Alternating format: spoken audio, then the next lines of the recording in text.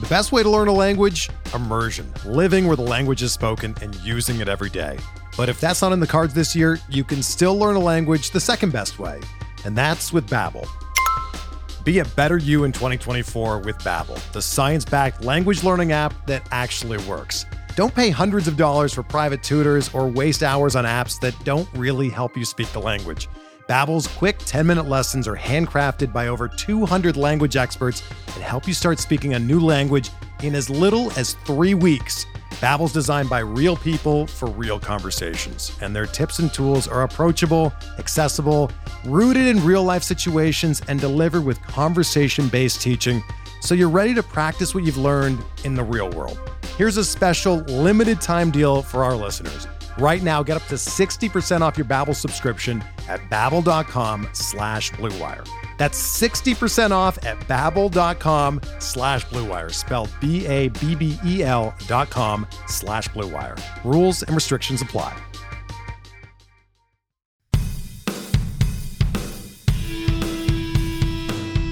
How's it going, and welcome to episode 97 of On the Wire, proud member of the Pitcher List Podcast Network. Follow the pod on the Twitter at OnTheWirePod. If you're listening on a platform that allows ratings and reviews, please take a second to let us know what you think. I am Adam Howe. You can follow me on the Twitter at 80grade. That's all spelled out.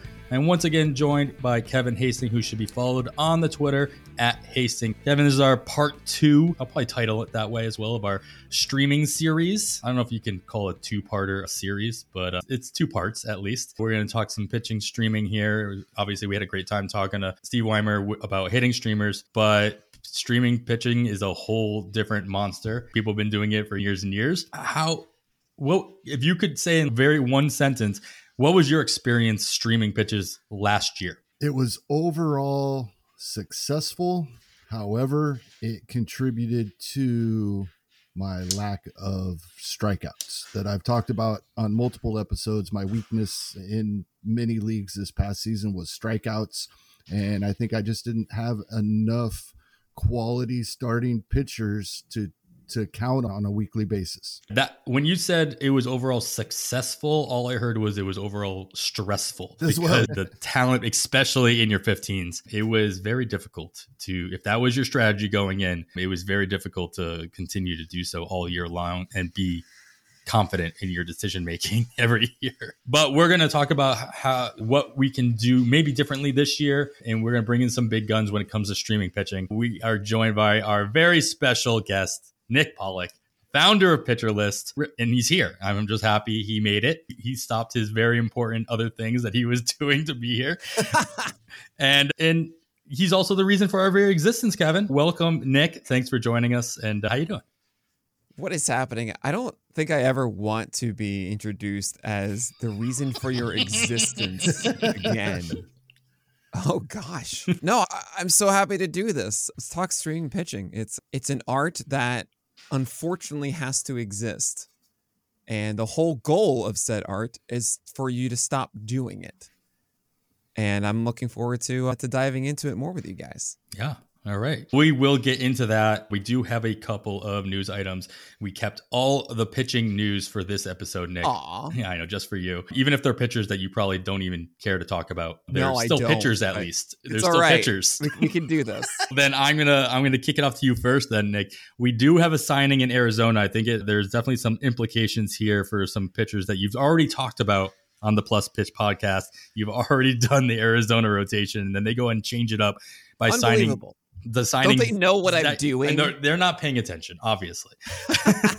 Zach Davies, he joins the Diamondbacks rotation. First, about Zach Davies specifically, though, do you think he can do anything under Brett Strom there, now that he's there, to make him actually interesting to you, especially in the format that you focus on the most, those 12-teamers, that maybe he'd be normally on the wire all season? Zach Davies is the perfect on-the-wire candidate. I don't expect him to be drafted in leagues, and even with Brett Strom being there, I don't look too much into pitching coaches. I think a good way of thinking about it is there are some guys that are just generally better than others. Still, every pitcher fits differently with every pitching coach, and to just have a blanket statement like, oh, this pitching coach is really good, thus this guy gets better, is too much of a gamble to take when we have all these other variables to use for pitchers. And when it comes down to Zach Davies, his changeup can be good. And that's about it. That's really it when it comes down to him. And it makes it so tough to stream him. You can even say like last year, there was a moment you were considering Zach Davies, but yeah, no, I really don't have any interest. And honestly, this move affects Dre Jameson and Ryan Nelson a little bit more. I assumed that the Diamondbacks would get somebody. I was maybe thinking it would be Johnny Cueto. Could have been Michael Wacha. Maybe a return even of Luke Weaver, because Dre Jameson and Ryan Nelson were the 4 and 5 before this signing. And now it's one of those two gain that 5th spot. I would imagine it's Dre, just because Ryan had the injury at the end of last year. They just want to make sure that he's fine. But it does affect those two, and it likely means that one of them will be a streamer in season. Ryan Nelson, when he does get his opportunity, will be picked up off the wire, and that's a little bit more interesting. But Zach Davies, nah, get out of here. I have no interest in this. Kevin, I think that you probably stray away from him in general at his pitching prospects that don't have a set role. But in your opinion, is this completely taking Brandon Pfaadt off your board if he was on your board to begin with? Chris Clegg did his very first pitcher list article on him and had some very nice things to say about him. And he's obviously did really good things in the minors by the end of last year. Was Pfaadt somebody that you were interested in? And does this signing to strengthen the depth of the Arizona rotation make him so much less desirable, even in a draft and hold league, that you're either pushing him too far down your board, you're not going to get him, or just off your board completely? No, I don't think so. I don't think it affects it much at all. Obviously, Zach Davies Arizona is planning on him giving them innings, but if Pfaadt is performing early in the season as many expect he could, I don't think this move is going to hold him back. We know that there's always issues with every starting rotation. 5 starters isn't enough. Sometimes 7 or 8 isn't enough. I think if the Arizona determines Pfaadt is ready and they're willing to start his clock, they'll do that. I don't think Zach Davies is going to block that from happening. Yeah, and that's probably a fair assessment about Zach Davies. He's not probably blocking anybody of any note. Yeah, there likely will be some injury of some kind at some point. It's what happens every single year. And it could even be something that, like, the Arizona Diamondbacks say, let's just go 6-man for a little bit, or we have a spot start for a doubleheader or whatever it is. And that might be when Pfaadt comes up. If he's that good, you probably will see him before the June expectation that we normally see. Oh, the door is open for anyone who passes Super 2 and all that kind of stuff. But yeah, I agree with Kevin here we're not really going to go after Pfaadt now. All right, Kevin, your boy found a new home, Wade Miley. He's signing in Milwaukee, deepening that rotation as well. Can Wade Miley, can he become relevant in your world now that he's with the Brewers in that ballpark? And what kind of impact are you seeing on the rest of that rotation because of this? I think Lauer's the odd man out, probably. There's already talk of him possibly moving to the bullpen. I think that's mostly on fan message boards so far. I don't think we've heard anything from the Brewers on that front, but definitely a possibility. And yeah, I am one of the high people on Wade Miley. I have been for quite some time. When he's healthy, I think he's better than the perception, and especially if we're chasing wins. 2 of the last 3 seasons when he gave us 150, 160 seasons, double-digit wins. One of those seasons, his home ballpark was Great American Small Park. He's not going to give us a ton of strikeouts, but if we're talking streaming pitchers, as is the subject of this episode, he's one of my favorites for it. Put him in the right matchup, and I love me some Wade Miley. Not going to run him out there on a weekly basis, set and forget, but at an ADP of over 600, that may come down a little bit now that he is signed and is presumably in the rotation. That probably adjusts a little bit, but I don't think enough to scare me away. And especially in draft and holds, definitely will be a target of mine, as he is year in and year out. And on my watch list on Fab Leagues, probably not drafting him in Fab Leagues, but definitely on my watch list. Nick, are you of the opinion that, like, Wade Miley, if he signs somewhere, he's in their rotation, regardless of how deep the rotation might be? Or do you think even with the signing, even Wade Miley could be knocked down into a bullpen role? The Brewers needed depth. They had 6 starters, Adrian Hauser as their 6th, and you don't really want to start Adrian Hauser because all he can do is throw sinkers to right-handers, and that's it.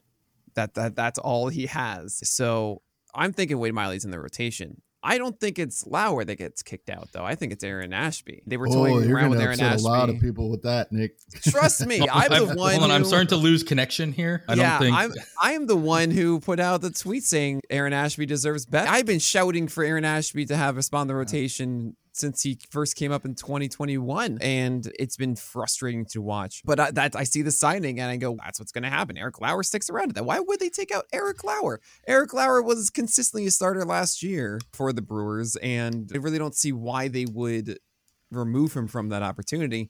There's something to be said about Freddie Peralta's injury record, and maybe the Brewers want to be a little bit careful with that. They may even do some crazy things like a Wade Miley and Peralta double up, or maybe even with Ashby involved there. But the way I see it right now is Woodruff, Burns, and Lauer are like, yes, you are going out there, you're getting a 6 innings how often you can. Fantastic. I hope they do that with Wade Miley. I hope they do that with Freddie Peralta. I hope they do that with Aaron Ashby. And then they go, wait a second, that's 6 guys. And so that probably will be Aaron Ashby is the one that's out on it. I'm with you, Kevin. I found myself in a weird place where I'm liking Wade Miley generally as just a fantasy streamer more than the average person. I think there's a lot of those Septembers in the past that have really haunted the memories of people. But 5 months of the season, Wade Miley was really good for your fantasy teams, right? He does well with cutters inside righties and changeups away. That's just how he runs. It's great. I don't know if his hit per 9, though, is that good. It was a 9+ hit per 9 last year in the small sample. That kind of might be the newish Wade Miley. And I am a little scared streaming him out of the gate. I want to see him from the Brewers say, yes, here is 5+ innings on a silver platter, what you ordered, dear. And the gloved man lifts up the silver cover of the plate. I'm watching Downton. I still don't even know. Oh, and there it is. I was like, where's this coming from? And I still don't know what to call any of this. From the footman. Okay. But I got to see that first before I get any interest in Wade Miley in my drafts. Streaming wise, yeah, don't ignore it. As Kevin mentioned, like, he could get wins. The Brewers are going to win games somehow. The NL Central is just, hey, who wants it? Everyone's, I'm good. So Wade Miley's going to get some wins there, and that's pretty cool. So the other piece that Milwaukee added to their pitching staff, I definitely will not say their rotation per se, is they traded for Bryce Wilson from the Pittsburgh Pirates. One interesting thing about Bryce Wilson is that he has no options. And so he should, if he's going to be on the Milwaukee Brewers, he's going to stay there, or he's going to get DFA'd by them as well. If Bryce Wilson got a spot start, is there a situation in which you would actually be considering him as your streaming pitcher of the day, Nick? When you say that Bryce Wilson has no options, the good news is that the Brewers have options not to start Bryce Wilson. 5.52 ERA, 142 WHIP, 15.5% K rate last year. His hard contact rate allowed last year, Bryce Wilson, was 189th in the majors. We look at a four-seamer and go, please don't be above 30% hard contact. And Bryce Wilson's overall was 33%. Not just on your four-seamer. That's the average of all of his pitches, not the one detrimental one. That's across all of them. No, I am not starting Bryce Wilson. The only way I can ever see it is if literally there's no one else that is able to go 5 innings. And I don't even know if Bryce Wilson is able to go 5 innings. His IPS last year was 4.6. That's innings per game, but still pretty much he really went that 5 innings. And sure, he had that 8-inning game against the Reds on September 28th. And what did he do the next one? Came in relief, 3.1 innings. Like, what are we doing here? No. The idea also that Bryce Wilson would get that opportunity. He's the 8th guy? At best, you can even argue like Jason Alexander is more interesting for the Brewers. Maybe Ethan Small gets that shot. Like, why would the Brewers say, oh, Bryce Wilson, you're our guy? No. Gavin, in the deepest of deep leagues, we're talking 15-team draft champions. Bryce Wilson is going at ADP 733, but the caveat is he's only been drafted 12 times out of the 49 completed drafts. Would you make it is there any reason you would make it 13? No, absolutely not. I agree with everything Nick just said. And over the past 2 seasons at the major league level, he is an out below 190 innings. And with roughly 6% walk rates in both of those seasons. That 1.4+ whip that Nick talked about. And it's that hard contact percentage. He's getting hit hard. If you have a whip that high when you're not giving up bases on balls, you're getting hit hard on a regular basis. And I have no interest. Yeah, this is the type of player that, especially in early draft champions, I go ahead and have to change the filter for dates, but I'm assuming that he got picked up in the earlier draft champions, obviously before he got DFA and sent to Milwaukee, but that you're trying to take this risk, you're trying to throw a dart and hoping it works out, and it turns out you end up with a roster spot that's completely wasted throughout the course of the year. Sure, something magical could happen, but it's very unlikely, as you guys have pointed out, for all the right reasons. All right, well, that was all the pitching news that I saw come through this week. Most of the free agents have been signed up, gobbled up by new teams, and news is a little slow right now. So we're going to get into the idea of streaming pitchers. We're going to do that with Nick Pollack in just a moment, but first we're going to take this quick break. All right, we are back. Of course, you're still listening to On the Wire. I am Adam Howe, joined by Kevin Hastings. We are lucky enough to be joined by Mr. Pitcherlist himself, Nick Pollack. Oh, dear. Oh, dear. You got the Mr. You got the title, if you will. Don't you love going on Pitcherlist Podcast Network shows and then everybody just talking about how you are Mr. Pitcher? Like, no, that's not why we made this. It's not. No. It's all out of love, not. It's though, for Nick. you guys to talk about everything I don't want to talk about. It's true. That's true. And I let You do everybody else such a talk good about job at it. But you notice that we still bring you on to only talk about the I know. pitching. It's great. It's so great. We the want you to be best. comfortable, Nick. All right, let's pick your brain, Nick, a little bit. You pick a streamer every single day. Talk to us a little bit about what kind of a streamer you are choosing. We talk a lot about NFBC platform formats here, 12 teamers and 15 teamers, but obviously the depth is a little bit different than, say, your CBS, your Yahoos, your what have you. But when you are picking a streamer every day, what are the requirements and what are you looking for? So you gave me a heart attack just for a second because in the show notes, it says section 2 theme - the art of streaming hitters. I did not update that. And oh boy, I was like, oh no, I am about to be on a podcast and I got to figure this out. No. Okay. So as I go through my process, I've really articulated as best as I can at the start of each one of those articles. It's just a copy and paste every time, but I think it's a very important preface for anybody that is jumping into it every day, that it's a requirement. You have to read the methodology and what you're going through. Read the dang notes. Read the notes. Because I understand you go to say, here, I've ranked all the starters for today. You see them and then you just get upset at them because you have a different methodology. And that's totally justified. But I don't know your methodology and this is mine and it's outlined like this. So what is that methodology? It's for 12 teamers. I only do guys that are under 20% rostered. You could technically a streamer is under 50%, right? As in more than half of the leagues will have this guy available. Thus, Sure. I should be able to do that. However, I think that those that are coming to Pitcher List are not in an abandoned league and they're in generally a little bit more competitive than just, oh, hey, there's 4 of us that are really into it and the others aren't. If it's just like 4 of us and it's not really someone that is actively doing everything they can to win that one, it's just like, that's not a serious league. So in anyone that is actually like, okay, I need to actually figure this out on my own. Yeah, it's not going to apply really to the sub 50%, right? It's going to apply more to the 20%. Also, I think it's just easy if you go under 50% because a guy that's 40% rostered, I don't know. Merrill Kelly took a long time to be above 50% last year. And that's just, I would just choose Merrill Kelly in those days because he's just cruising and it's a Vargas rule. And there you go. Or Martin Perez or Spencer Strider took a while. Same with Christian Javier to get over the 50% mark. And that's not fun. That's not a challenge. That's not helpful to everybody observing it. So you could say 30%. I think I did that actually originally. And then I found that I was still getting into a little bit of those comfort zones. And I said, you know what? Let's actually work to try and do the sub 20%. So then I put them into tiers. And I realized later on, I actually increased the difficulty of my tiers to the point of saying, look, like you are just, if you have them on a fantasy team and you're starting them, if you have this guy on your roster and you are starting that pitcher. And I made it a whole list of like auto starts and probable starts and everything. Probable start is honestly like 40% rostered guys, but they are in a 12 team where you're just going to start that guy. You're just going to call it a day. So most of the time when I pick a streaming pick, it's in the questionable start tier. And that is when I say, I'm not normally starting this guy. And that's, I would say, 80% of my streaming picks are ones that I'm not actively suggesting that you do. Because at the end of the day, streaming pitching is not something I suggest for a full season. It just isn't. You are putting yourself in too much risk. There's a reason why they are not rostered in 80% of leagues.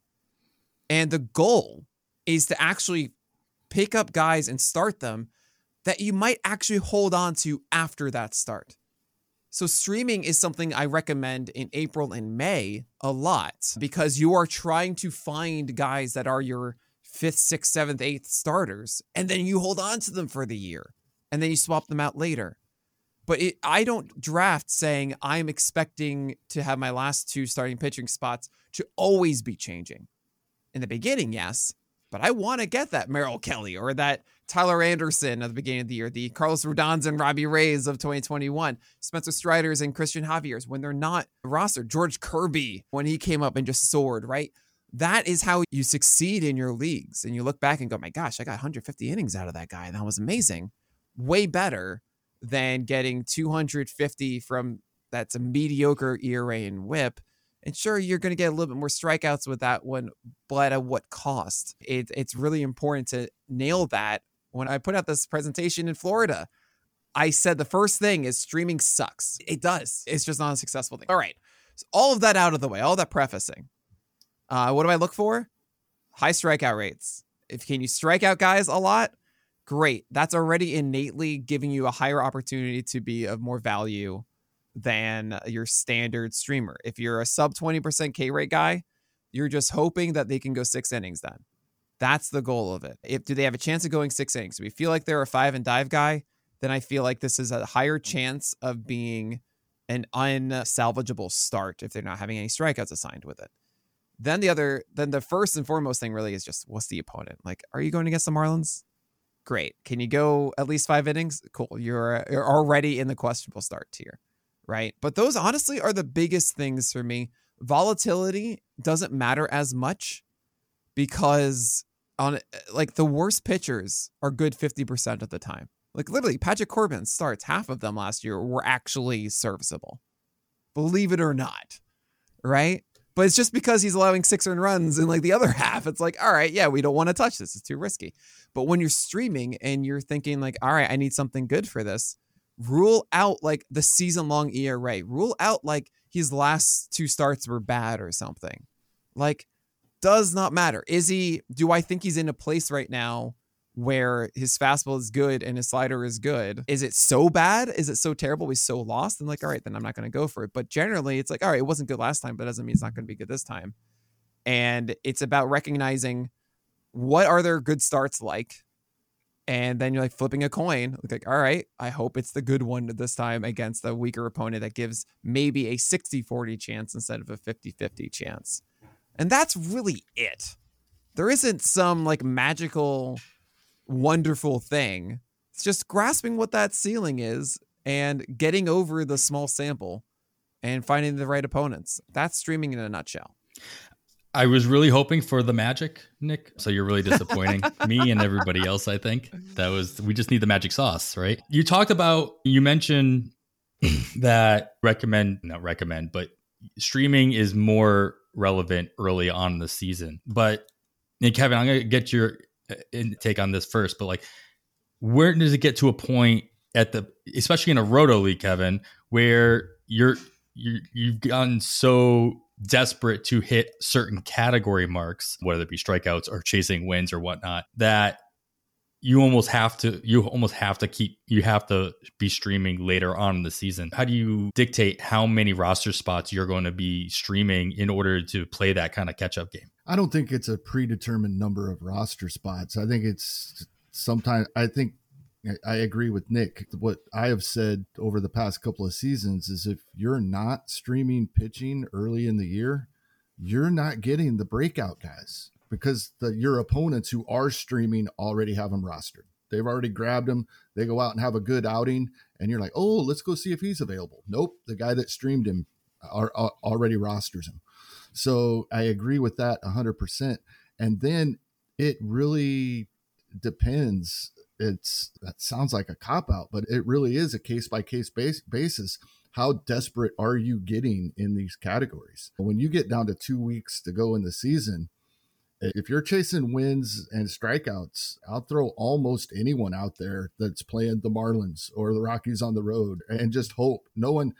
There's a really good chance it's not going to work, but I know if I don't attempt this, I don't have a chance. And then you're gradually throughout the season, you get closer to that point from the point that we're starting out at. I think a lot of this, it has to do with the ball a lot as well. And we don't know what the ball is going to be like. I think the reason streaming pitching became a thing was it was successful when the ball wasn't as lively. And I'm talking up through 2018. We had success. Now that's 5 years ago now, and we're still trying to stick with this plan that obviously didn't work in 2019, didn't work very well in 2021, and in 2022 was really up and down. And thanks to Dr. Meredith Wills, we probably know why. And I think we really have to pay attention early in the season to what ball we think is being used. If it's a deadened ball, like we're told MLB wants, then streaming does become more viable and we can take more risks. But if it's a lively ball, we don't want to throw those guys out there. Nick, when you're drafting, how does the idea of especially streaming early, trying to get those breakouts, how do you build that into your draft strategy as far as what pitchers are you picking up in draft? How long are you waiting for pitchers, knowing that you are probably going to stream at least a couple roster spots? Yeah. So one thing I really do want to point out here with Kevin too is 15 teamers. When I say stream early, and I want to be very clear about this because I wasn't before, I actually really mean, especially in a weekly league where you lock your lineups, streaming isn't actually starting them. It is especially early on because you already have like your 6 that you're starting that week. Hopefully. Yeah. Right? You should have that.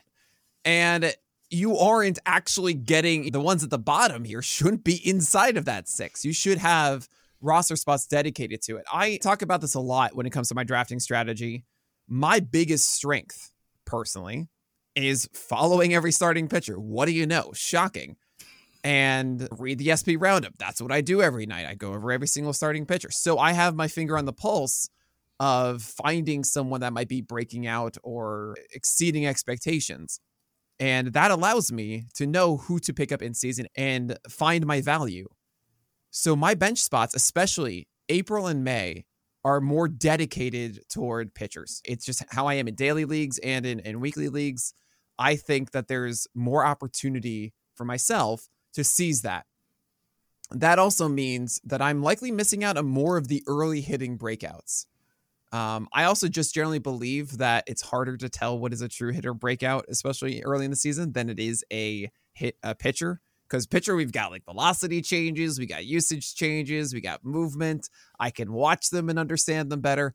A hitter hits some home runs, and it's just he hit home runs in April. Is that the same as him hitting in July? I don't know. And we get a better sense. I feel as if you have more second half breakouts with hitters in this respect than you do with pitchers. So it's easier to catch up there later on. But it also means my draft strategy is focused more on hitting and to say, look, I'm not going to rely on those early season pickups that are the guys through the entire year. Michael Harris? I don't even know when he came up. I'm so sorry. At some point he did. Yes, that's true. Right. I mean, who else was do you guys have, Taylor Ward was one. I actually got him in my 12-teamer, Taylor Ward, but then of course that slowed down. I'm even just trying to think of who were the early April, May hitting breakouts that actually. We thought it was Tyler Naquin.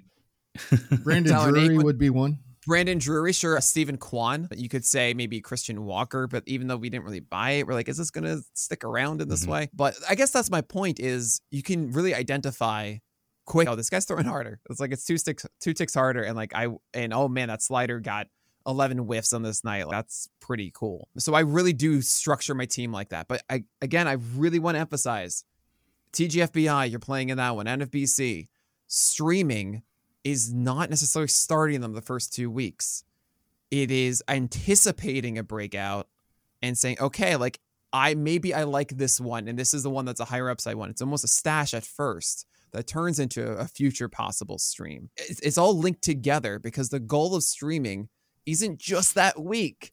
It is making it so that roster spot is now dedicated to a pitcher that you trust. And that's what I do in 12 teamers. My pitching staff, by the end, it's like, I don't have any room. I'm the guy with the limes. Like, how am I going to hold all these limes? That's how I feel with my pitching staffs traditionally by June or July. Maybe one other spot open up, injury, that kind of thing.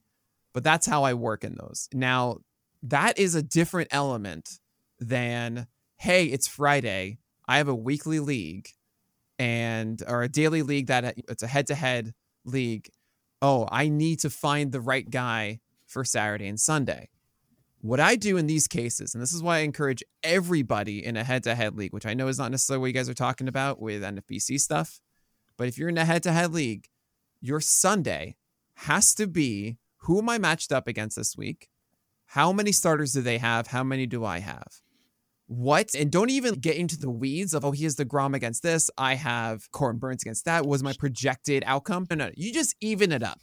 I have Burnes. He has DeGrom. I have this. He has that. Just like really loosely do this and say, okay, I likely need X amount of starters or not. Then you go to the entire week and you see who you like, who you actually would say, this is the guy. You get it 2 days before. That is the rule. You do not wait to do it the day of. You will lose it. Someone else in the league will get that guy. You always go 2 days before. Your Sunday guy, you get him on Friday, right? And so it should never be a situation where it's Saturday and you go, oh no, I need somebody for Sunday. That should just never happen. Then you're all of a sudden starting Bryce Wilson. You don't do it. But that's the best advice I can give for anybody in a head-to-head league. If you really want to focus on that and be like, I'm trying to nick, I'm not playing that game you're playing. I'm playing I need to decide who it is through the week. 12 teamers, I tell you right now, there are like 4 or 5 through every single week that I'm just like, this is a slam dunk.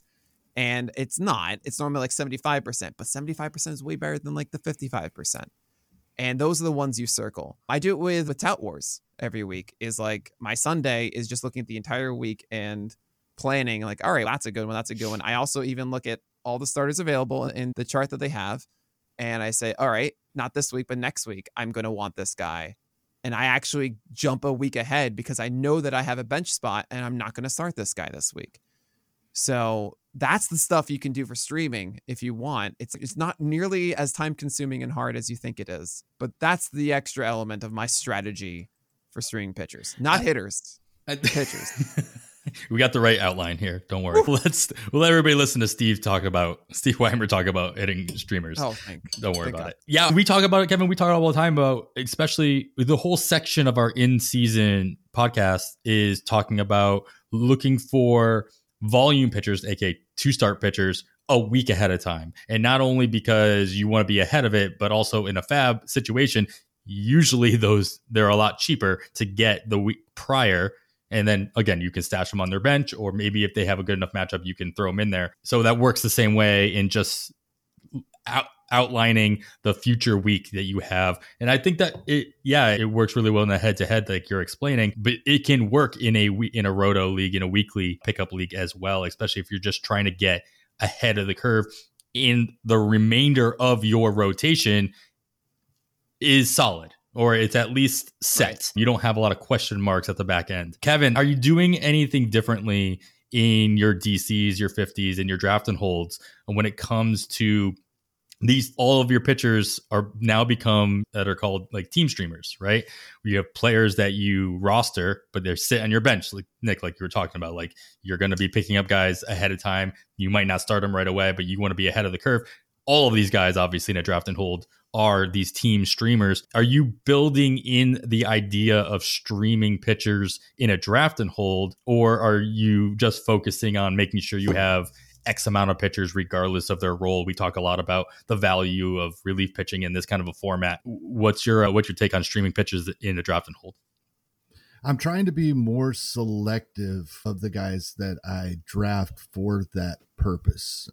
We talked about Wade Miley. He's a guy I like for that situation. In draft and holds, I will have Wade Miley on several of my teams. But I think for the most part, my general strategy for 2023 is to have a better set pitching staff. As chasing wins, my weakness last season was strikeouts.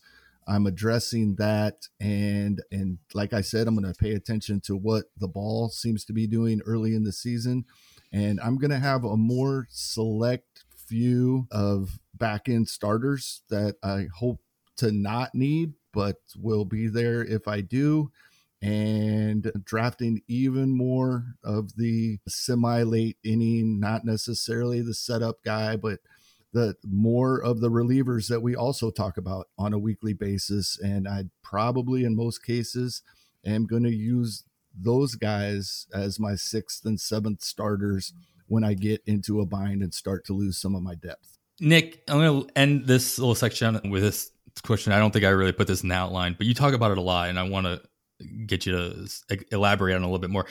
You talk a lot about, especially in a 12-teamer, you want to be able to get your top, I think it's your top four starting pitchers out of your draft as guys that you trust are going to be on your roster or in your rotation, active all year round, set it, forget it type of thing. Obviously, things can change and what have you. But how quickly are you moving on from the other 4 in an 8 or 9 man rotation? As you're talking about streaming, especially early in the year, looking for those breakouts, you still drafted these guys. These are still guys you were worth putting in capital. It goes to the adage, like, how quickly can you move on anybody? How much is draft capital worth once the season starts? One thing I really do value in my rankings is how quickly I believe I can make a decision on them. And it's why I have the adage, don't draft Tobies. We don't do it. Why? Because you're not going to be able to decide if this is going to be more than it is. Like, it's just kind of whatever, and you feel attached to it at that point. I would much rather go in on something, see that this isn't working out, and get out of there and not feel that attachment. So traditionally what I do is I go heavy on starters. For like my 12-teamer drafts are something along the lines of 4 or 5 rounds hitting, 3 rounds of pitching, one other hitter I like or something, get my 4th guy, get my 2 relievers, maybe my 5th, because there's all of a sudden like, why did this guy survive? And then I get out and I go back to hitters and I just get the last bits of my lineup. And then I return to see what is left at that point. Because traditionally in these drafts, sure, I could go after, I've been doing a couple of these mock drafts for 12-teamers recently. There are some really interesting ones that have fallen. Detmers, I'm really be interested on that. But if the slider isn't getting whiffs and that's that problem again, then I'm out. That's a fun one to go for. Kenta Maeda. I want to know quickly if Kenta Maeda is looking like old Kenta Maeda. If he isn't, I'm out. Bailey Ober, is he working his 4-seamer up and slider down? Are the Twins going to be overprotective once again and make him a 5 and dive? Then okay, then I move on. Sixto Sanchez is my most popular 23rd round pick because I could move on to him before the season even starts. Fantastic. That's my last round pick, and I've already made a decision on him. That's so important to do. But if I'm saying, oh, you know what? I think Zach Davies is worthwhile and might work out or something. And then the first start comes back and 5 innings, 3 earned runs, 4 strikeouts. And I'm like, what else did I expect? Yeah, what do I do with that? Because there's no decision being made. There's nothing different to change it. So I purposefully go after guys that projections hate because projections hate them because they're so volatile. It's, it could be this outcome or that outcome. And I'm not chasing a 50% success rate. I'm chasing like a 25% success rate. And then moving on to the next 25%. I go through 4 of those and I have 100%. That's how probabilities work, right? But I call it the Miss Frizzle method. Get messy. I make mistakes. No, wait, what is it? Take chances, make mistakes, get messy. There you go. There it is. It's so important. You are not drafting a best ball team. It is not a best ball league. Do not look at the fantasy pros. Oh, I'm going to come 3rd in my league. That's a best ball league. Draft like a waiver wire league, which you're in. If you do that, you can put yourself in a much better position. And that's how I go about it. You gotta take those lottery tickets. More lottery tickets than anyone else means you have a better chance of hitting the lottery. Somebody has to win. Exactly. Exactly. All right. I think that's all very good advice. And we're going to put some of that to the test here with a couple of groupings of pitchers. I'm going to play a little game. We're going to do that right after this second quick break. All right, we are back. We're going to play our Ask game. We played this with Steve with hitters. We're going to only do this with pitchers for Nick. You're welcome. This is our avoid, stream, keep. So we got a trio of pitchers and groupings. I'm going to ask you guys each of this grouping, who would, if you were forced to draft and hold one of these players all year, you couldn't drop them. I will give you the flexibility of... This is a best ball league? Oh, did you read the outline? I'm just clarifying for everybody. All right, this grouping of three. There's three pitchers in each grouping. I want you to pick one of them. You'll have to keep on your roster. You'd feel comfortable enough to keep on your roster all year round. Oh boy. Another one you could only stream, so you could only pick him up, use him, drop him, and then assuming he's still available down the line, you could stream him again throughout the season. And then the third one you would be avoiding all season long as of right now. So you would not be able to pick them up all year round.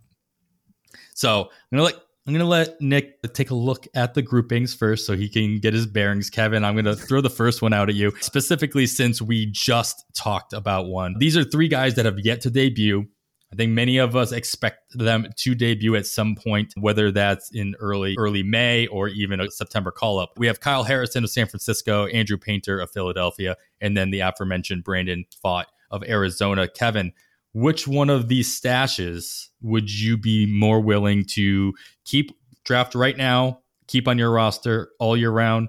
One that you would be expecting that you'd be able to stream at some point, and one that you'll probably be avoiding completely. This is tough because this is the toughest grouping that you have on the outline here. And it's because we don't know when we're going to see any of them. And so that plays a big role here. Because they're so close, and because of that, I'm just going to assume they all come up at the same point in the season. And in that case, I think Andrew Painter probably has the best chance of entering a rotation and keeping it.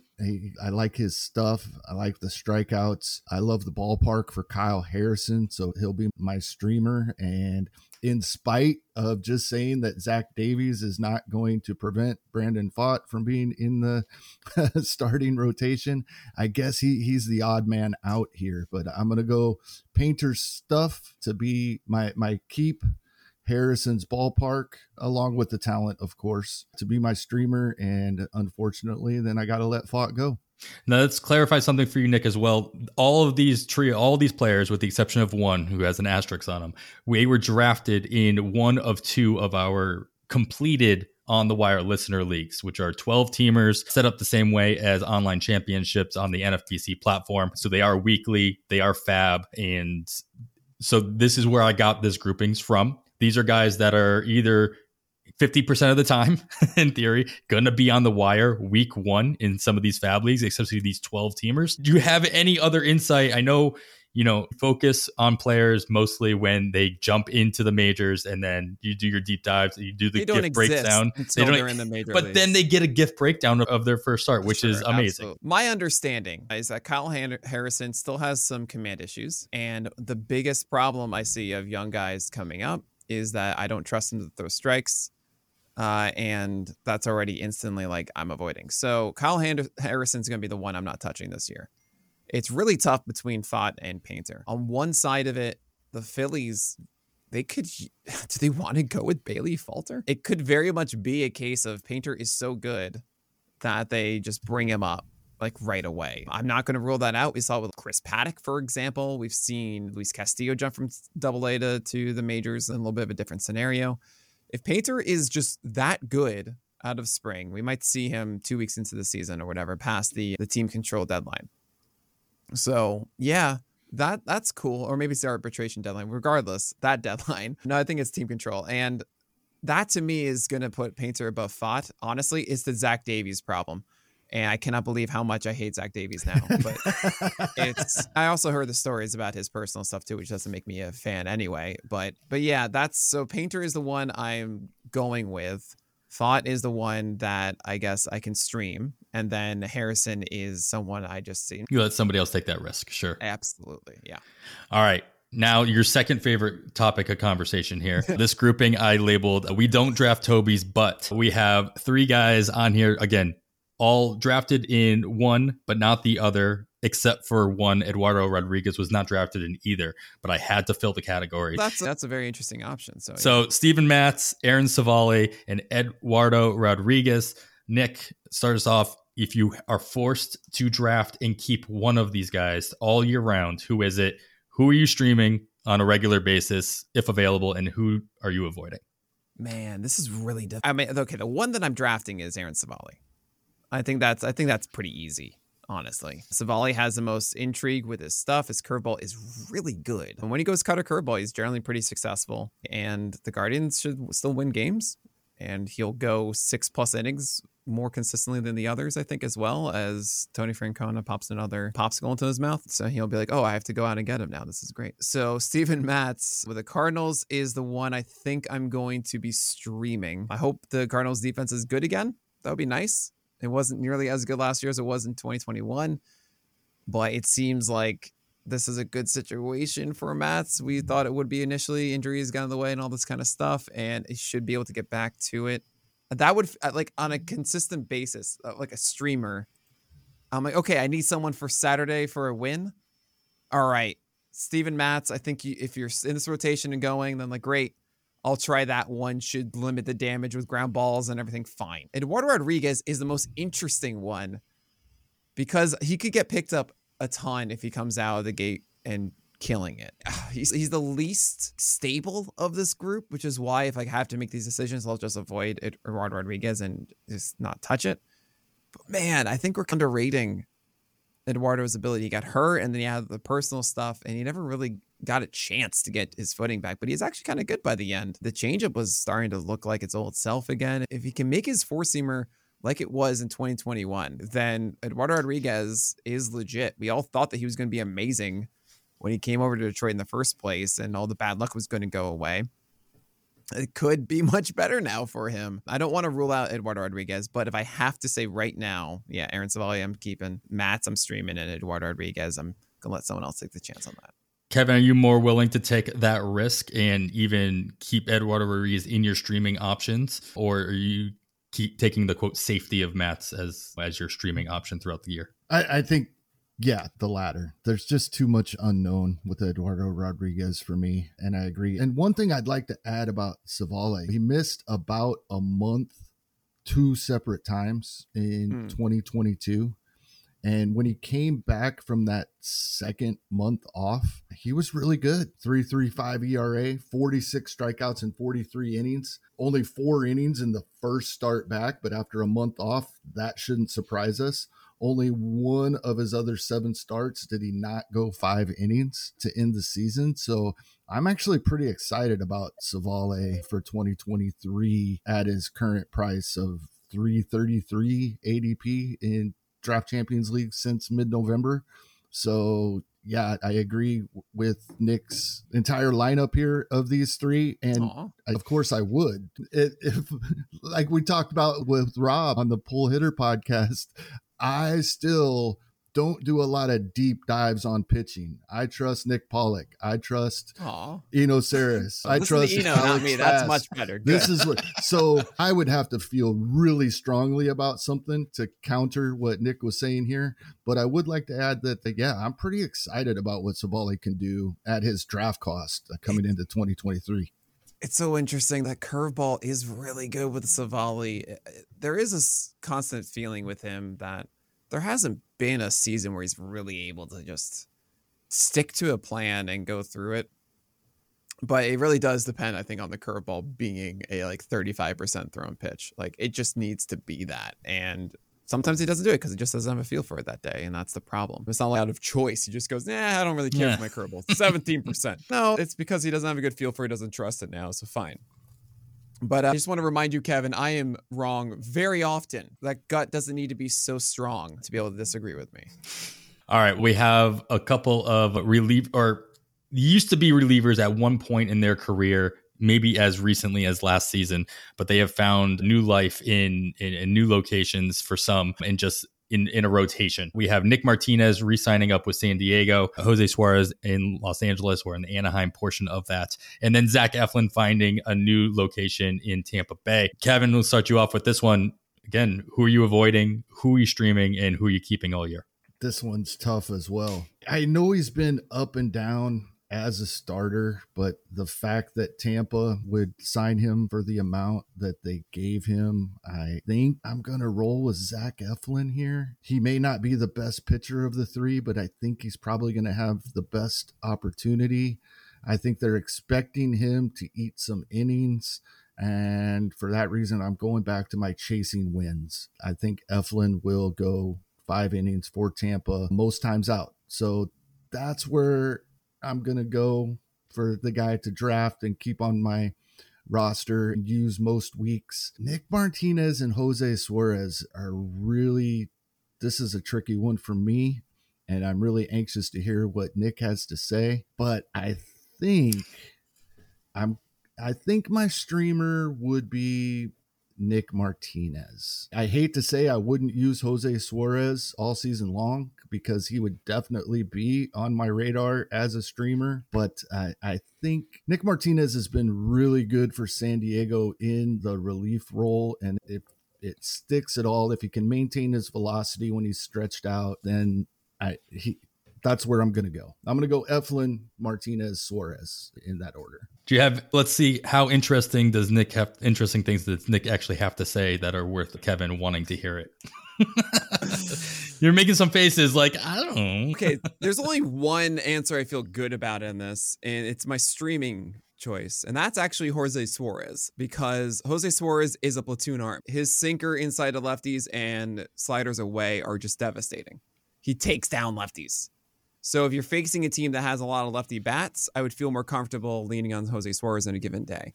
He does not have a good plan of attack for right-handers. The sinker is not nearly as effective. The four-seamer is not. The slider, he doesn't have confidence getting that down and in as a back foot slider. The changeup is fine, but it's not enough. So it's the perfect streaming one for me, as it's more outlined of, cool, who is he facing? What are they more lefty heavy? Then great. Then I go with Flynn versus Nick Martinez. So this isn't fair because I haven't gotten to Nick Martinez yet. But 20% curveball usage last year, and it was a very effective pitch for him. The curveball has actually been something that we've been going back and forth on, where Eflin, oh man, if he has his curveball on a given day, then he's really good. But then he hadn't for a while, only 10% usage or 11% in 2021, moved up to 20%. Really good offering, 21% swing strike rate, 41% O swing. I think the Rays recognize that, and they'll be like, yes, more of that. Eflin has also said, I just don't always feel it. And if I don't have it, then I don't have it. And he just kind of goes away from it. I don't know if that's going to change or not. The sinker is a heavy called strike pitch, 26% called strike pitch last year, 32% CSW. It's what you want to see. I would say that I believe more in Eflin than I do Nick Martinez for just being able to go 5-6 innings. The Rays need volume. I don't think they're going to do the 4 or 5 inning game with Eflin. If you look at Corey Kluber this past year, you can just get to Eflin, and yeah, they generally let Corey Kluber pitch when he could, right? So I think that's what will happen with Eflin. Do I think it's worth your time? Not really. Maybe the curveball is great, and maybe going from 20 to 30% or so usage will make that huge difference. And that will mean also that the ERA maybe could be under the 4. And maybe I'm overlooking the fact that Eflin had a 112 whip last year because he just doesn't walk anybody, and the hit per 9 was under 9. Maybe that does work out. By the way, if you have a 9 hit per 9 and a 0% walk rate, you'll have a 1 whip. That's how that works, guys. So keep it under 9 and low walk rate. It's good. Now, Nick Martinez, there is a chance. There's a chance. He just does not know how to locate his stuff a lot. Like, he does such a good job with sinkers inside with it. But then he doesn't go inside to lefties with a cutter. He makes bad decisions, like throwing a middle location sinker away at 0-2. And I'm like, what are you doing? Why would you do that to a lefty? This is just opening yourself up for opportunity to fail. So I think Nick Martinez has tweaks to make that could actually make him a much better pitcher. I don't have faith that those tweaks are going to be made. And that's really annoying to me. He does have opportunity. It's him and Seth Lugo currently as the 4 and the 5 in San Diego, which is hilarious. I could talk more about how Adrian Morejon's four-seamer is unbelievably exceptional. And I didn't realize that. And maybe is like an amazing sleeper pick. But I don't know if he's going to start out of the gate. They got Seth Lugo and Nick Martinez, and they might get Johnny Cueto. Never mind Morejon. I don't know. So how much Nick Martinez is going to start is up in the air as well. Eflin's is a lot more secure. It's a long way of saying that Kevin's pretty much except for the whole Jose Suarez thing. See, I get that. And I think that this grouping kind of really focuses on the idea of this activity is which one of these guys, in my mind, which one of these guys has the least amount of volatility, even if they're not shiny, even if they're not going to get you everything you want. Eflin, I think we're all in agreement, has the least amount of volatility of these guys in the platoon splits that you talked about with Jose Suarez. Makes him, you're going to want to use him, but you're not going to want to use them all the time in very select spaces. So I get that's the idea of this, is like focusing on which one of these pitchers. These are all pitchers that are getting picked in the last 4 to 5 rounds of these 12-team drafts that we've been doing, which we have one just kicked off a couple hours ago. Kevin, I don't know where you're at in your draft, but we're already in round 3. So hopefully your draft moves along in that, and we can get some more data by the time our next pod rolls around. Oh, we'll have it by then, but right now we're 8 picks in. Oh, geez. Okay. That's fun. All right, let's get to these number 6 starters. Nick, I'll let you take this one as well. These are guys that we thought they might be in the rotation at the start of the offseason, but through signings and through other changes in the roster have probably got bumped into at least their number 6 spot. May not start the opening day in the rotation, but we would expect through various reasons they would get an opportunity at some point or another. Nick, you have to draft and keep one of these guys. You can stream the other one, and you have to avoid one of them altogether. Give me your takes. All right. Like putting Nick in uncomfortable situations. So David Peterson, Hayden Wesneski, and Luis Ortiz. And the way I'm going to look at this is, what does their opportunity look like? Like, how do they get regular playing time? And then how likely are they to hold on to it when they get it? Right. So I think Luis Ortiz is the lowest here of that. Hayden Wesneski does look like the number 6. Tyone and Smiley have showed up, but Smiley doesn't stay healthy. He doesn't do that. He looks at health and go, what are you? I don't know what you are. Get out of my house. So David Peterson also is someone that could get a lot of opportunity. You have Carlos Carrasco with injury history. You have Max Scherzer, and you have the aging code of Justin Verlander. It just makes a lot of sense that David Peterson would get more opportunity and would go longer, and it's more defined, I think, was David Peterson than is Hayden Wesneski. It's a really good slider with a 26% swing strike rate last year. I'm going to go with David Peterson as the one I have to draft. Now, streaming, let's just throw in and say, all right, they're both starting. I'm streaming and then letting them go. So it's not so much about their opportunity. It's just they have it by that definition in that moment. So do I want to do Wesneski or Luis Ortiz? I'm worried about Luis Ortiz's fastball, which is strange because he throws like 99, but it's more horizontal break than I wanted to. It's not a good VAA. It's not good stuff that you would want to outline swing and miss material. And it's a sub 10% swing strike rate last year. However, lots of softer contact, right? Not much hard contact on Luis Ortiz's fastball. It's a nice slider. He's not a command guy. And I think that's more of a volatile stream. And I'm thinking this not as like a stream in April and May to hold on through the year. I'm thinking like it is depths of those summer nights as you sweat because the AC is broken and you have no idea what you're going to do to win this game tomorrow. So I'm going to go Hayden Wesneski. I think there's just a little bit more polish to his approach and dependability on the breaking ball, and a little bit more of a win chance being on the Cubs than it is on the Pirates. So I guess I'm not touching Luis Ortiz. I'm going to stream Hayden Wesneski. I'm going to draft and hold David Peterson. You have to.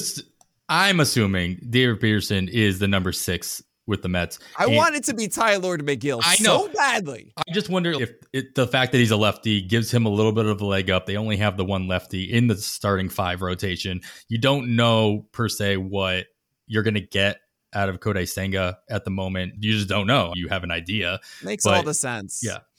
I want it to be Tyler McGill. He deserves it. Kevin, I'm assuming that you could probably pick your 3 based on win probability alone, as you're going to change your Twitter handle to Chasing Wins, I think. By the way, that was one of the biggest takeaways I had from First Pitch Arizona. And so I'm with you on this, Kevin. Yeah, and like I mentioned last episode, I have done some diving to see if I can find any patterns we know relievers can get us wins. We know relievers are getting more of the wins than ever before, but nothing I have found leads to any pattern to where we can predict that for specific players, even specific teams. And I actually had a text conversation with Ariel Cohen a couple days ago, and he agrees. He's done the same dive. He said, no, chasing wins has to come from starters, which means streaming, right? That puts us in a tough spot. And yeah, I think it's interesting with the New York Mets rotation. Senga is the youngest starter. He'll be 30 years old, and he will be the youngest by 4 years in that starting 5. So I believe David Peterson will have the most opportunity. We know his struggles have been the walk rate. He has shown flashes when he's not walking guys. He can be outstanding. So he's definitely the one I'm drafting and holding. And then my streamer is going to be, because of the chasing wins, is not going to be the Pittsburgh Pirate. It's going to be simple as that. Yep. It's not who it is going to be. It's who it's not going to be. Exactly. All right. Last trio here. Kevin, have you started off here? We have 3 guys that changed teams this offseason. Again, they were drafted in just one of the 2 completed listener leagues we have. Jose Quintana, Taijuan Walker, and Ross Stripling all found new rosters to make themselves home. What order are you putting these guys in, and how trustworthy are any of them in their new environments? I'm a big, like with Wade Miley, I've always been a little higher on Quintana than many others. I love what he did in 2022. And I think he found a nice landing spot as one of the 4 pitchers 34 years older in that rotation. Yeah. But I think this is a great landing spot for him. And I think the Mets offense backing him up will definitely see more wins than we saw him last season, when 2/3 of the season was in that Pirates rotation we just talked about. The other 2 here with Walker and Ross Stripling, this is really intriguing to me. I think throughout 2022, I was more of a fan of Ross Stripling, even though at times I think Walker was probably the better pitcher. But once again, San Francisco, nice ballpark for guys like Ross Stripling. Again, I like this landing spot. And so I'm gonna go with Stripling as my streamer, and as more that as we start to see more projections come out, and we hear what Nick and some of the other pitching experts have to say, I might bump Stripling here up. I think right now he's my streamer just because I'm such a fan of Quintana, and I think it's a perfect landing spot for Quintana, although I do really like Stripling's as well. Before you say anything, Nick, if you talk enough about a subject, you are automatically an expert. That's how that works. Expert, that's Nick. science. Whether you like the title or not, you're an expert. Good or bad? I'm not quantifying. I'm just using a word. I get your take. I want to get your answer too, Nick, but I'm curious, which of these 3 guys, which one do you think gets impacted most by where they're going, positive or negatively, whether it's going to a team that we have a narrative of we trust because they're doing fun things or good things to mediocre pitchers, or a ballpark that's going to hurt them, whatever. Which one of these guys do you think gets hurt or helped the most in either direction based on their new environment? Yeah, I'll put it this way. Jose Quintana getting wins. There you go. There's the story of the podcast. Yeah, it's a great situation for him as a New York Met. Taijuan Walker going to the Phillies. I hope Trey Turner's defense really does have an impact for them, because that has been an issue for the Phillies across the years, is their defense behind them. Hopefully that's not as severe of a damaging point for Walker. Actually, it's interesting. We talk about the Giants a lot being, oh yeah, great ballpark. Righties actually are okay at hitting to left field, but the bigger problem, that's actually the bigger problem for Ross Stripling, because it's such a good changeup. He nullifies lefties a good amount with it, and then righties become the issue. So maybe that's okay there. But the defense was really bad last year. We used to attribute the Giants as like a really good situation for this. But look at Cobb and look at Wood, and it's, it wasn't necessarily their just luck. It was, no, that was a terrible defense behind them. And I don't know if that is necessarily a good thing for Ross Stripling. Then again, you're coming from the Jays. Not a great situation there with the turf, and also not the best defense either. So I don't really know. I would think I can definitively say that the one who benefits the most from last year is Quintana. And the Cardinals' defense wasn't as good as we wanted it to be anyway when he was traded. So that's the case there. I think the most definitive answer for me here is I'm not going to have Taijuan Walker on my teams this year. The fastball is not a good pitch. It was overperforming in 2021, and then he lost velocity on it, and he got away with it a little bit more, but like, I don't like this at all. Lots of hard contact allowed on it. He's a 12% swing strike rate and only a 54.7% strike rate. That is so bad. That doesn't seem good. No, the league average of a slider is 63%. And that's generally what I expect, is like low 60s on a slider for strikes rates. Essentially, this is the pitch he's hoping to get strikes with, right? But because that did poorly, he had to double his splitter usage from about 14 and change to 27 and change. And that has a 67% strike rate. And you know me, I don't want to buy into that. That's the reason that Taijuan Walker did anything last year, is because the splitter was performing as well as it did. It had a 192 batting average allowed versus the 258 of 2021, and that's with double usage. And normally you see the inverse of that, where the more you throw a pitch, generally it gets worse, because then you get to pick and choose the spots you throw it in, but then now you have to use it in different scenarios, and it's generally worse. It did better. Don't think that's going to happen again. So I'm out on Taijuan Walker. Ross Stripling versus Jose Quintana. Jose Quintana got into a groove where he's able to throw four-seamers up and curveballs down with immaculate precision. And that was shocking. It just came out of nowhere. I was dreaming of it in like early 2021 and never expected to ever see it. And then all of a sudden it just started happening in 2022, and it was great. I don't think that sticks for another year. I think that was the peak. While Ross Stripling, it's a really good changeup, and there's still work to be done on the curve and slider, but the Giants should be able to work with that in a decent way. So I'm probably going to draft Ross Stripling and then stream Jose Quintana, but I could be convinced the other way of Jose Quintana over Ross Stripling easily. Both are interesting grabs at the end of your draft. And honestly, I would encourage more going for Quintana, because in your 12 teamers, because it's pretty free. Honestly, no one's really going after Jose Quintana. And the Mets have a really good schedule to start the year. It's Miami, then the Brewers. And what I always encourage is, sure, you go for the things you want to chase and stuff, but if you can have a start that you like the opening weekend, like, always just do that and then reassess from there. And Jose Quintana should be the 4 on this team? Maybe Senga's the 5? Sure, it's 4 games against the Marlins. Start him on that Monday or on Sunday and call it a day. This is great. Yeah, you have to assume Roster Resource has Quintana as the 5, but as the only lefty in that, you assume that they're going to mix and match that a little bit and bump him up. He might even be the 3, just because depending on what their matchups look like.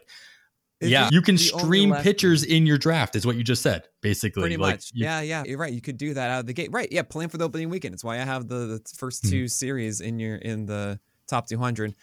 It's interesting. It only works the first pull around, though. Like, second that Quintana goes, then he's the 5 again. See, I just feel like Quintana's earned the 4 and Senga would not be the 4. That just doesn't seem right to me. Yeah, especially with what his schedule in Japan was. We say that it's always different just because of the way the season goes. They have a lot more off days. Saturday, yeah, exactly. Or whatever. Yeah.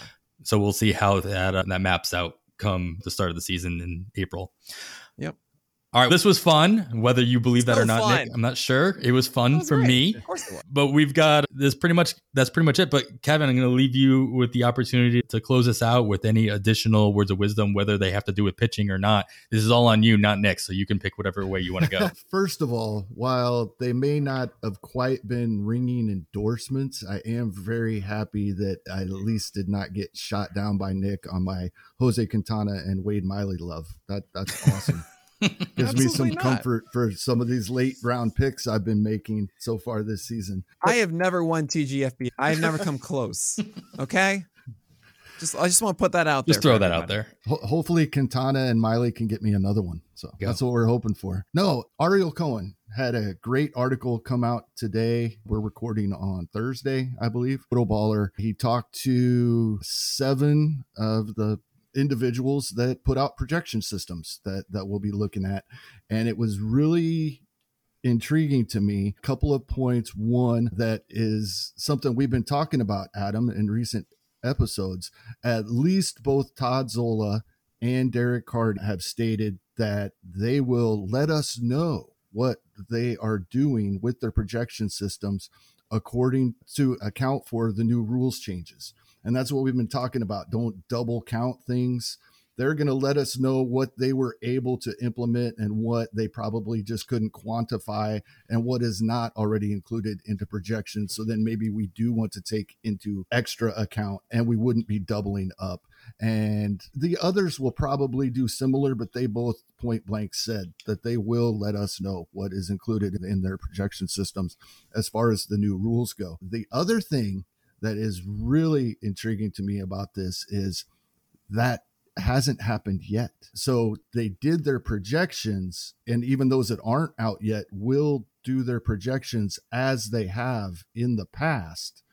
And then we'll make adjustments through the off season. So if you're somebody like me that downloads projection systems, puts them on a spreadsheet, starts adjusting playing time, when you do that, when the projections first come out, we're probably going to see more changes in the projections throughout the off season than we typically do as those adjustments are made. So that's something we want to pay attention to going forward till we get to March. Yeah, I mean, I think that's it's interesting to know that like we put all the podcasts you listen to, these articles, especially when Steamer first comes out, because it's one of the first, if not the first, publicly available projection system with any clout, really, that so much content revolves around those projections and they come out, and all the stuff that we talked about when it first came out could be null and void.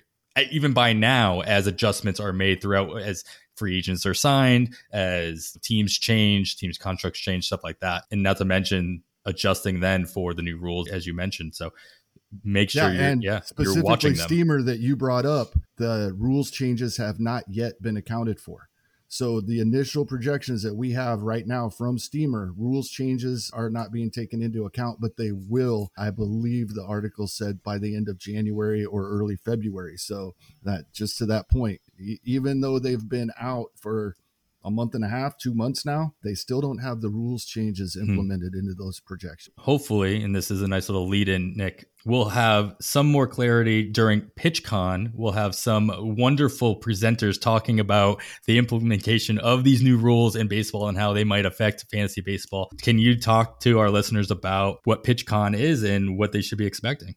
Absolutely. Yeah. If you saw on Twitter yesterday, we are going to be hosting our 4th annual PitchCon event, January 25th to 28th. That is Wednesday to Saturday from 11 a.m. to 10 p.m. each day. So that's 44 hours of a baseball conference, 4-day baseball conference from people across the industry, baseball and fantasy, to raise money for charity. And I'm so pleased to announce that this year, instead of 50% of it going to charity, it's going to be 100% going to the ALS Association. Amazing.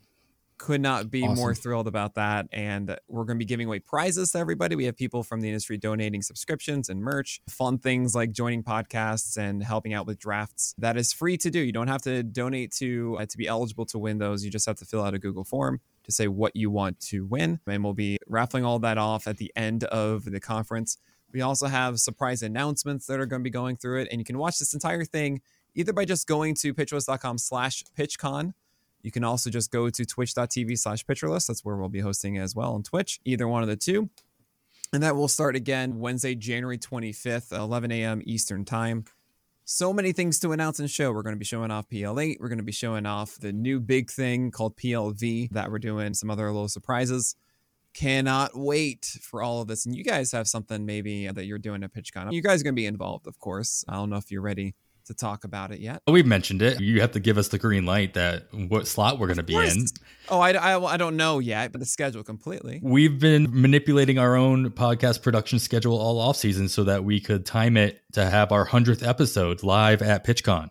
Oh, so yeah. It's just a matter of what day and what time. But yeah, that's lined up. We're excited. The format that I think we have lined up, we're going to have a few guests on, and that's what we always say is what makes this podcast so great is the amount of assistance we get from our guests throughout the course of the year, yourself included. Nick, this is your third. You have joined the 3-time club. It's very like SNL. Exactly. We'll start I have a little question, Nick. So Yes. January 25th is less than 3 weeks away. Is that exciting or scary for you? No, it's exciting. Obviously, there's work to be done, but considering how amazing the fantasy community is, it's really easy once it gets going. It's just me just saying, cool, here we go. I'm on in. And this is great. The only annoying part is I have to come up with a schedule that adheres to all the requests that people have. That's the only thing. So hopefully everybody can let me know what that is early, and then I can figure all of it out. And I'm sure there will be problems and this and that, but no, it's such a wonderful event. And I really got to emphasize that I'm just so happy we can donate all of it this time. In the previous 3 years, as you can understand, it's been difficult because of COVID happening and then COVID happening again and then a lockout. And finally, we're excited for a full baseball season here. And the real vision for this was to be something that the entire fantasy community comes together to do, while also just, it's the best. It's 44 hours talking about baseball. So I can't wait for it. And it's always such a fun weekend. And yeah, I'm sure we'll get through the stress of scheduling. That's fine. We'll figure it out. Nice. And we'll all be better for it. Thank you, Nick. All right, guys, that's going to wrap it up for episode 97 of On the Wire. We will be back throughout the all season. Please make sure you're subscribing, sharing, reviewing the podcast wherever you're listening. You can follow myself on the Twitter at 80grade. That's all spelled out. Kevin is at HastingKevin. And of course, follow the pod itself at On the Wire Pod. So once again, thank our guest Nick Pollock for joining us. Please follow him, if for whatever reason you're not already, at PitcherList on the Twitter. And after all that, I am Adam Howe, and on behalf of Kevin Hastings, thanks for listening. We bid you goodbye.